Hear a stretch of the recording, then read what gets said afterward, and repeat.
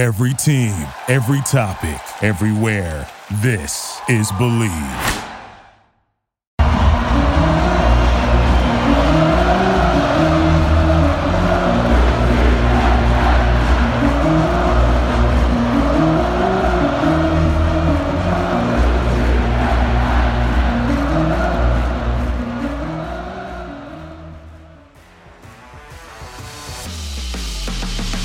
Well, definitely not the way you want to end your 2023 inaugural Big 12 season, losing to Georgia Tech in the Gasparilla Bowl 30-17. We're going to get into it all. Hello, everybody, and welcome back to Charge On. As always, I am your host, Sean Green. Before we get started, as always, a quick word from our sponsor, BetOnline. The only people that don't get time off this time of the year are pro athletes and us at BetOnline. With NFL, bowl season, and NBA in full swing over the holidays, BetOnline isn't taking a second off to make sure you have all of it up to the second odds, news, and info. BetOnline has all the sports wagering info available you need with both desktop and mobile access. Head there today to get in on the action. Remember, use our promo code BELIEVE to receive your 50% welcome bonus on your first deposit. Guys, So, went to Tampa. I went to Tampa for the game. Very long day. I am recording this as you guys are watching it. It's Saturday at noon. I went to Tampa. I was there from about noon until 12 p.m., so midnight. Full 12 hours in Tampa. Went with a couple friends up to the game. Went to the Kingdom pregame lunch at Bar Howard, which was amazing. Great event that was put on. A bunch of Knights fans were there. Had open bar, free food, bunch of giveaways. So definitely, again, I know that people have been preaching supporting the Kingdom, to get some of the players that you want, support the student athletes. So when they throw events like these, definitely be on the lookout for it, because it was my really first event with the Kingdom, and it was a good event. So shout out to the Kingdom. Then had a couple hours, went to the game. And we're going to get into everything. After the game, let's just say I was not very happy. We went to the casino for about an hour, and then I'm like, you know what, I got to go home. I got home about 1 a.m., so I said, I'm going to go to bed, get my thoughts in check, and then go record a pod. Twitter's been interesting. I'm going to start with Twitter. Twitter's been interesting. Listen, I'm going to be honest. Not happy about the game, right? At the end of the day, it's an opportunity to get to 7 wins, to have momentum going into next year, to win, a bowl game, and to say that in your first year in the Big 12, you went to a bowl game, you won that bowl game, and you have momentum. Because it seems like everybody's just assuming that UCF is going to make a jump next year, right? You have 1 year in the Big 12. You just found out RJ Harvey's coming back. Javon Baker's coming back. Not sure if Kobe Hudson's going to come back yet, but you found out that all these players are going to be coming back. We found out before the game that Javon Baker was coming back, right? That was just a disappointing game, right? You start out so hot. Like, you start with your foot on the gas pedal. You start out like you're going to run these guys out of the building. Tampa's hometown team 2, Bounce House West. That's what was preached. And listen, we haven't lost a game in Tampa in I think 7 years was the stat. So it speaks for itself. The problem is what the problem has been all year. It's been the same problem all year, and we've talked about it on this show. Right? We've talked about it. We said, what does UCF do? Why is UCF 6-6 at the time? Why is UCF not atop of the Big 12? They have the offense to do it. Maybe not the defense, but the defense has showed up in certain instances where, you can go out and win a game with the type of defense that you have in the offense you have. Why is UCF 6-6? UCF beats themselves. Now, I will say, I'm going to give credit to Georgia Tech. Georgia Tech played phenomenally. And once they were down 17-3, basically UCF wasn't in the game ever since. Georgia Tech woke up. Defense was playing ferociously against our offense. Offense looked like they couldn't get anything done. Looked stale. Looked like they took their foot off the gas pedal. And Georgia Tech just ultimately, they wanted it more, clearly. And I know that that's such a cliche because I'm sure UCF, the guys wanted it. There's no doubt. Ever since that RJ Harvey fumble, the energy was just taken out. It seemed like, again, you couldn't do anything. So over the 2 plays, that again, or no, 3 plays. 3 plays that UCF beat themselves. And again, cost them the game. Maybe even 4. Because if you count, it wasn't 4 because John Rice's knee was down. But that was a turnover. If he, luckily, if his knee wasn't down, he threw an interception. Instead of just taking the sack, he threw an interception. Now, granted, he threw a touchdown right after that. So that ended up being a wash, right? RJ Harvey fumble. Huge swing of the game. You're driving the ball down the field. RJ Harvey fumbles. The Kobe Hudson drop touchdown. Perfect throw by John Rice Plumlee. Kobe Hudson, as a receiver, when you leave that ball out, it gives DBs an opportunity to knock that ball away. Didn't complete the catch. That's 7 points right there. So right now you're looking at a minimum of 10 points because you're already in field goal range or somewhat field goal range with the RJ Harvey fumble. You automatically score a touchdown. Now you score a field goal. I think he made the field goal. Yeah, he made the field goal on the missed Kobe Hudson touchdown. So that's 4 points. That's, 7 points. If you minimum of 7 points right there, that's a touchdown. And then you have the Colton Boomer missed field goal. Now right there, that's 27 points. You lost 30-27. So it's not saying that UCF would have won this game. But I think it speaks for itself. UCF beats themselves every single game this year. And I love how the opposing fans and even some of our own fans say that is such a cop-out answer, Sean. I've gotten that. When I've said that, that's such a cop-out answer to say you beat yourselves, you got beat. You're right. You're right. But I think if you've watched UCF all year, and I think this is why the disappointment is here, because you look at the team and you're like, this team is so talented. There's a reason. They're one of the top offenses in the country. Just look at all the offensive stats. They're right up there. And you're looking at yourself and you're like, how the hell do you only score 17 points? How? So it's become the frustration of, listen, we know how good this team is, but they haven't shown it. They've shown it in spurts, right? You go and you just utterly beat down Oklahoma State by 42 points. And you're like, that's the team that we envisioned, obviously. You envision that team. The team that's clicking on all cylinders on offense. The team that's stopping the run on defense. That's been the biggest negative. Like we said, they've been stopping the run a lot better in the second half of the season. No, they haven't. They stopped Ollie Gordon. That's it. Cincinnati ran the ball on UCF like they did. Texas Tech ran the ball on UCF. Okay, Houston didn't, but that's Houston. And then you go into this bowl game with a team that, guess what? Runs the football. And you lose. I think somebody put a stat that they ran it 25 straight times at one point. Like, if you look at the stats, it's honestly crazy. Haynes King threw 7 for 13 for 87 yards, a touchdown and an interception. They ran it 53 times for 284 yards and 2 touchdowns. 284 yards. It's absolutely crazy to me. Like, 53 times. UCF on the other, and that's the thing. Credit to Georgia Tech.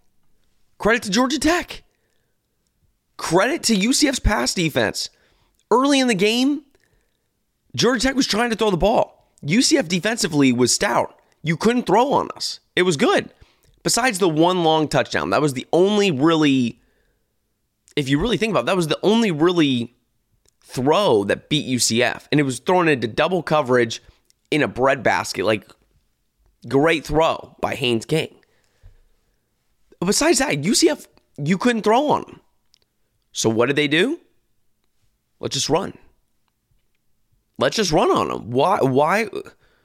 Let's just take what every team has done to UCF. So in that sense, UCF doesn't beat themselves. For some reason, UCF just can't stop the run. When you load the box on UCF and you just run the ball, he's getting to the second level. And listen, I get UCF fans supporting their team. There were fans clapping after 4 and 5 yard carries by Georgia Tech. And I'm sitting there like, if you do the math in your head, if you pick up 4 yards a carry every single time, they're going to get a first down and they're going to go score a touchdown. And that's literally what happened. I think there was maybe 1 or 2 times where UCF allowed a run less than 4 yards or 3 yards in the second half. I literally think there was 1 or 2. So the offense's inability to score the football and move the football effectively, the defense's inability to stop the run is what did them in this game. Disappointing. This is 2 straight bowl games where, last year was 30-13 against Duke. That one, I think that one people could swallow a little bit more. You just lost a conference championship. Maybe not really one to wake up for a bowl game after, losing a heartbreaker in that instance. Having to travel to Washington, D.C., cold weather. You're playing an up-and-coming Duke team. Had the same makings in this game, but you're in Tampa. Had nowhere near, fought your way to a bowl game. Fought your way. Right? And you get to it,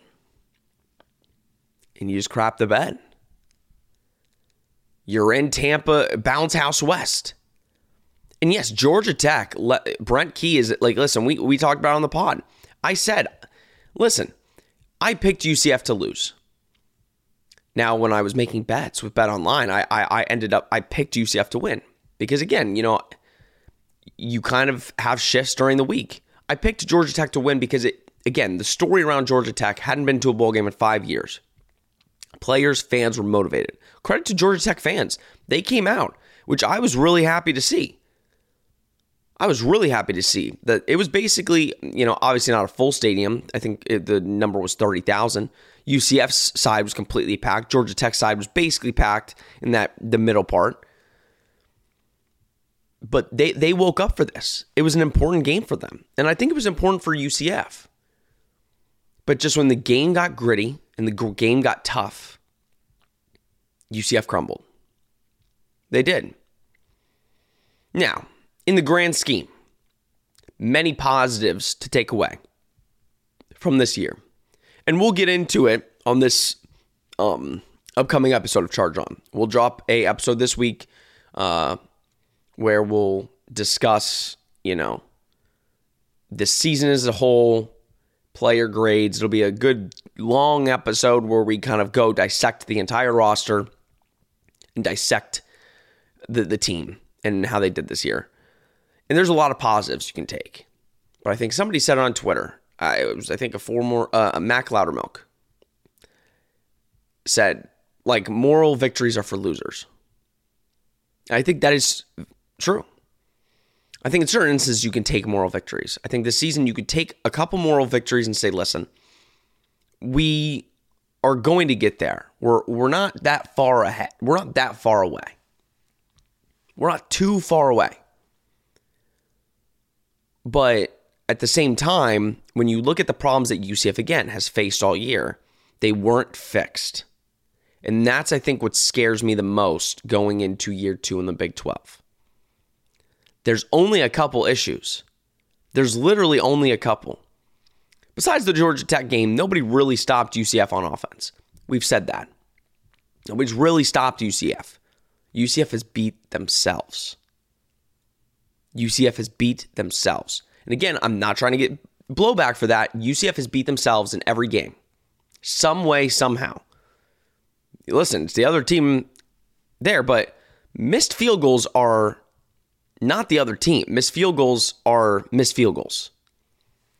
When Gus Malzahn goes for on 4th and 11 on your 30-yard line, because he doesn't want to kick a 45-yarder in the bowl game.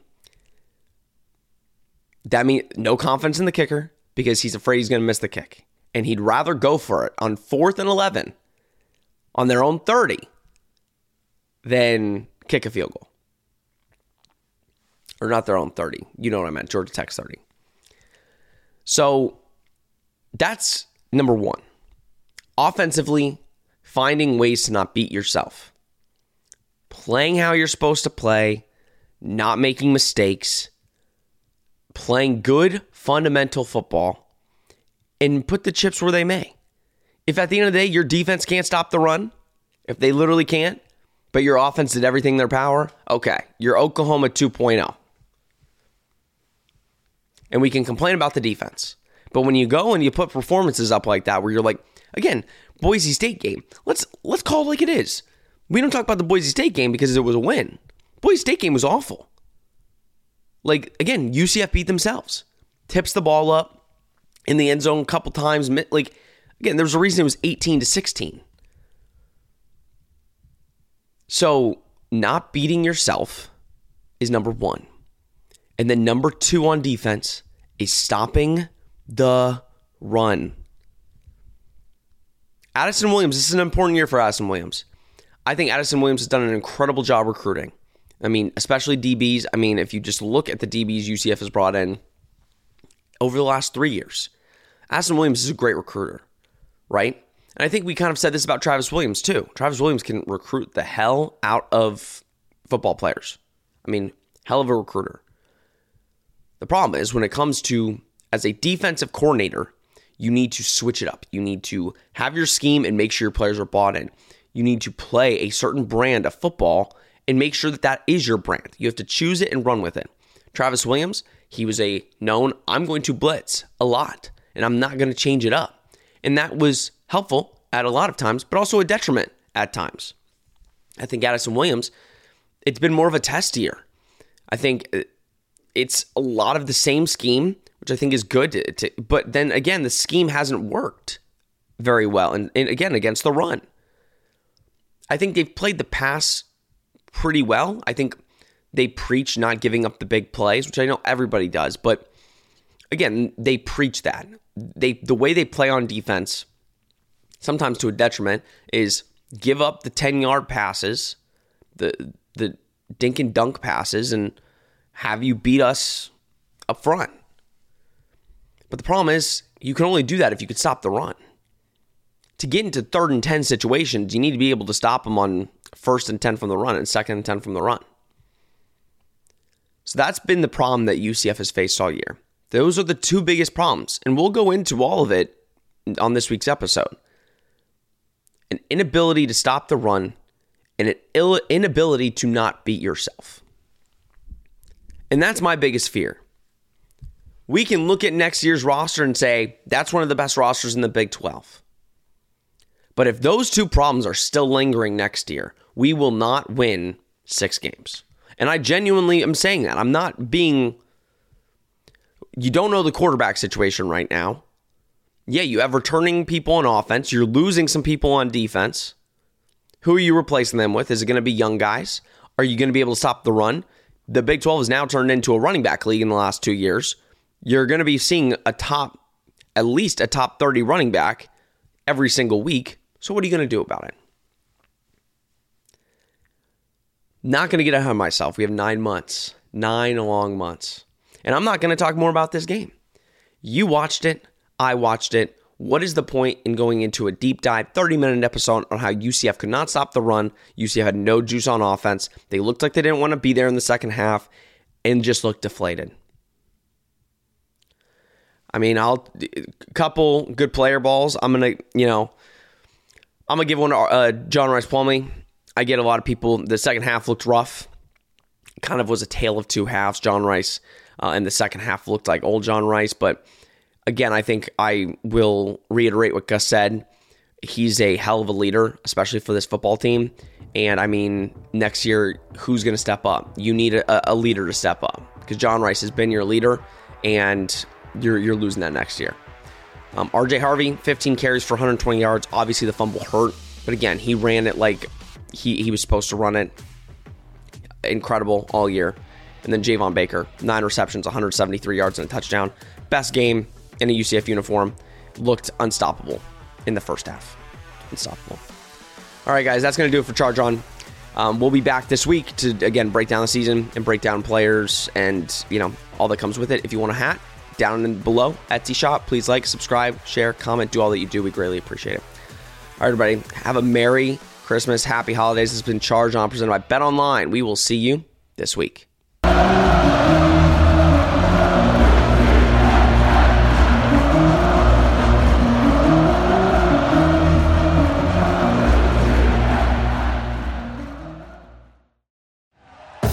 Thank you for listening to Believe. You can show support to your host by subscribing to the show and giving us a 5-star rating on your preferred platform. Check us out at Believe.com and search for BLEAV on YouTube.